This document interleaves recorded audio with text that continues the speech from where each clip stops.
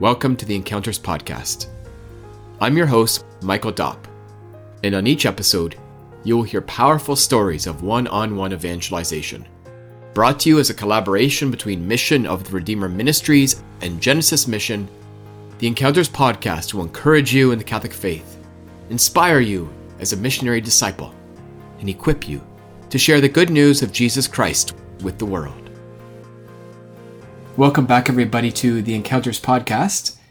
We're here today with Michelle, and it's great to have you with us. How are you? Very good, thank you, Michael. We've been having a heat wave in England, so not quite like you have over there, but it's been really lovely just lately. So yeah, and I had my son's graduation yesterday, so I was a very proud mum. He graduated at Bristol University, so after 3 years of a lot of hard work, so it was a really great day. Good for him. Yeah. That's great. Wonderful. Wonderful. We're good. You've had good weather and you've got exciting events going on. Yeah, exactly. And what's God been doing in England these days? God is, well, we exist because he exists, obviously. So he's doing everything, isn't he? He is. Teaching us continually. Yeah, what can I say? Tell me one thing that he's done through an encounter recently. Well, I'm going to tell you today, Michael, about a very simple but beautiful little encounter that I had very recently, just a random encounter. It was Saturday afternoon and I was walking through a very small mall. There's literally only 3 or 4 shops in this mall. And as I walked through, I noticed in one of the kind of recesses a man who was lying on the ground, and he was obviously in distress. He was quite a big man. And you know, that kind of thing just takes you by surprise, doesn't it? Because there was other people around and no one seemed to be taking any notice of what was going on. So I think it's just when there's something extraordinary is happening, people can't kind of process it. So anyway, so I see him and he's going, I can't take any more. I've had enough. I just don't know what to do. I can't cope and all this. And he's lying on the ground and he's kind of clutching his head and sort of rolling around a bit. And I was like, oh my goodness. So I went over to him and I knelt down on the floor and I said, you know, basically what you do. Hello, are you okay? My name's Michelle. I always start with that. I say, are you okay? What's happened? And he just carried on. Oh, I can't cope anymore. He said, there's no one to take care of me. No one at home. No one looks after me. He said, I just can't deal with life anymore like this. Now, I had I kind of looked at him. He in as much as trying to assess whether he'd hurt himself or anything like that. And he seemed to be all in one piece. Big man, as I say, but obviously very distressed. So I said, what's your name? And he told me his name was Richard. And I said, Richard, can I hold your hand? And he said, yeah. And he gave me his hand. So I'm holding his hand. I'm saying, tell me what's happened, Richard. What's happened? He said, life's just too much. I don't know what to do. I can't cope anymore.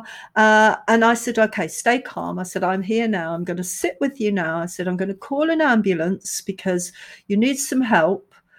Because basically I didn't know what to do with this man, you know, but I knew that I had to get him to a safe place. And so I thought an ambulance is the best bet. I said, I'm going to call an ambulance and they'll come and I'm going to stay with you and talk to you until they come. And he goes, no. He said, don't call an ambulance. He said, they'll tell me off. They'll tell me that I'm making a fuss and drawing attention to myself. And so I gathered from that this has happened before, because it suggested to me that there must be a mental illness problem here, perhaps, with this man, you know, and he's obviously very distressed and feeling very desperate, which was my main concern. I was really, really like upset for him. So I kind of stroking his hand and I said to him, tell me about who's at home. He said, there's no one at home. There's a neighbour. She's very kind, but there's no one who really takes care of me. I've been in hospital a few times and they try and help me, but eventually they just let me out and I don't know what to do. And I said, look, okay, you're here now and you're okay. And I'm here and I'm going to stay with you. I said, Richard, I'd really like to say a little prayer with you. Is that okay? It might help you to calm down. He said, oh, yes, I'd like that. I'd really like that. He's still wailing and thrashing about a bit. So I start to pray and he starts to go really still. And he's like, gets really calm. I'm thinking to myself, thanks, Holy Spirit. This is like a miracle. I have actually seen prayer have that effect once before on someone who was very distressed, but it was quite astounding. So I'm thinking, thank you, Holy Spirit. And then he says to me, in my bag, he said, there's a Bible. He said, get my Bible out. I'm thinking, oh, wonderful. So I say, pull out the Bible and I say, Richard, tell me, what's your favorite bit of the Bible? I said, let's read one of the Psalms. And he goes, yes, he said, I like the Psalm that goes, the Lord is my shepherd, I shall not want. And I said, okay. And I said, I know where that is. And I found the Psalm for him. So I'm kneeling on the ground now. And I'm reading this Psalm to him, and he comes over completely still as he's listening to this Psalm, this miraculous effect of these words from Holy Scripture. And eventually he pulls himself up into the sitting position. Now, by this time, in fact, at the point that I'd started praying, a little crowd had gathered because people saw this man distressed. They start to realize now that somebody needs help, and a crowd has gathered around me. So they can see the effect of the prayer and the scripture on this man. And it was just the most amazing thing, because the witness, although it was I was aware of the people, but I was only focused fully on the man in front of me. But I was aware that the people were just hushed in silence while this was going on. And it was just the most beautiful witness. And eventually, Richard became calm and we were able to talk in a normal way. And I said, look, the ambulance people are going to, they'll listen to your story, they'll help you, they'll take you where you need to be. It might be that your medication needs sorting out and that kind of thing. And he said, oh, yes, thank you, sister. He kept saying, thank you, sister. I'm just, like he said, you just came along at the right time and you've really helped all this. And I thought, I just praised God and thanked him for what had happened, and for all the people around who were just like astonished, I think, at what had happened. It was amazing. Yeah, I know. it's beautiful. You should have turned around and preached a homily right there, Michelle. Well, to be honest, they witnessed it. I didn't really need to do anything more than that. It was wonderful. So what a gift, eh? On a normal shopping day. But the thing is, Michael, it is the first thing, if someone's distressed, in my heart is pray. They need prayer. I can't help this. I can't fix this person. I have nothing much to offer in my own self, but I have the best thing possible to offer in offering to pray. And, in the Genesis sessions, we teach about missionary vigilance, missionary attitude, and missionary intention. And we just carry it with us the whole time. We carry with us the panacea to every human problem, every ill that people carry in their spirit that affects their physical life. So that's what we give. It's beautiful, isn't it? And it's so simple.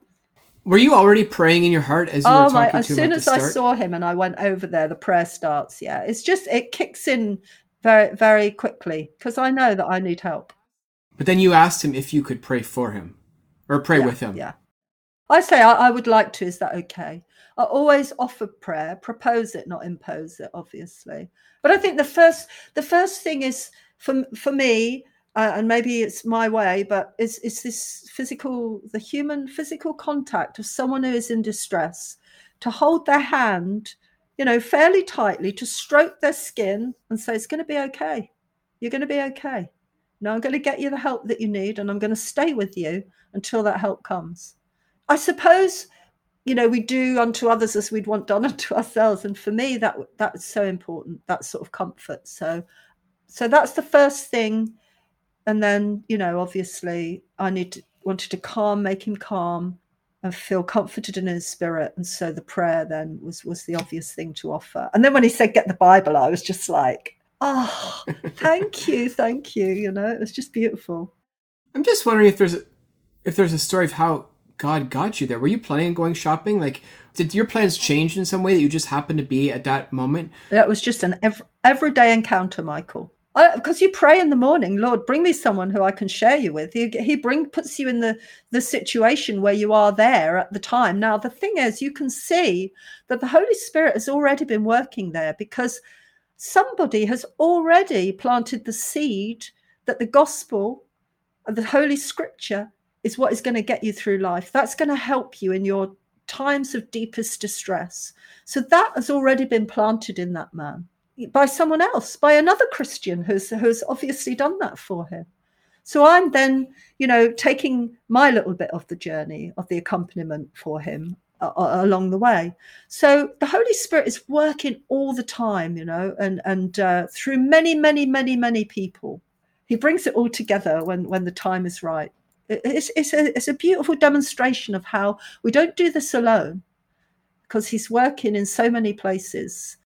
Well, and I think as a corollary to that it happens like when you least expect it. Like it's not, you can't plan for that. You have to be ready. So you just have to be ready at any moment that you go around a corner and all of a sudden the situation is right there for you. And you have to be prepared, Michael, that we're all busy people. And it's rare that I really don't have a lot of time to wander about. And in fact, that morning we go and do our outreach. Saturday mornings we go and set up in the city centre and offer the refreshments. Remember me telling you? So that day I had to go and buy bacon because we didn't have enough. So you're right. Oh. I was actually on a mission to get the bacon for the outreach. But you have to be prepared to stop. You have to be prepared to put your own agenda aside in favour of somebody else, because that's quite hard to do sometimes, because we get very intent on our own needs or our little mission, our mission within the mission. And you have to shove it all aside and say, no, it's about the human person in front of me, or the person in distress, or the person, who crosses my path, and give them the time. And often that will go through your head, oh no, I haven't got time for this. They're exactly the times when you have to slow down and listen. Yeah. I was just listening to a podcast this morning by Bishop Barron, and it was a talk that he gave, and he was going through the true, good, and beautiful. And he was making a distinction between liking and loving. And he said, the thing about liking something is that it's about me. It's about what I get from it. It's about that it delights me and pleases me. So it's egocentric. But love, the ego, we have to overcome our own ego. We have to set our ego aside. It's not about us. It's not about our good, which is what liking something is. It's about the good of the other. That's what true love is. So setting aside our time, and even going over and holding the man's hands. I mean, holding his hand, you don't know the guy. And, some people be a bit nervous about that, but it's not about you. It's about him and his good at that moment. For sure. So it's setting aside our own needs and schedules and comfort levels for the sake of the other. Absolutely. In the Genesis sessions, we often hear, oh, I need more courage. I'm praying to become, braver and more. And I'll say to them, it's not more courage you need. It's more love. It's more love, because love will conquer any fear. Love will turn you into a tigress for the beloved. No matter what your disposition is, whether you consider yourself to be introverted or, extrovert or whatever it is, when you realize it's not about you, it's about your love for Christ and for his people, then, oh my goodness, nothing gets in the way, nothing, you're willing to risk it for love. It's just how we interpret love, the real meaning of true, authentic love, as Jesus came to teach us. Love and truth, they have to go together. Once they're separated, love becomes just a mushy mess. What did Jesus teach us love is, Michelle? He taught us that love is sacrificial, and pretty much, Michael, what you just said. Love is an outpouring. It doesn't hold anything back for itself. It is in total giving to the object of your love, or the person of your love, who is Christ. Who is love? Who is love? He puts the love in us. He is love itself. And any time we need to be reminded of that, is just to meditate on the crucifixion. That's an awesome thing to quietly ponder. Amen. Michelle, thanks again, as always, for the love you've shown for the least of our brothers and sisters. But thanks for sharing the story with us too. Thank you, Michael. It's a privilege as always. Thank you for listening to the Encounters podcast. We'd love to reach more people with these stories of encounter. You can help us make this happen by leaving a rating on Apple Podcasts or wherever you listen to your podcasts, or by sharing this episode with a friend. Be part of getting the word out so that more Catholics can be inspired and equipped to be missionary disciples. God bless you.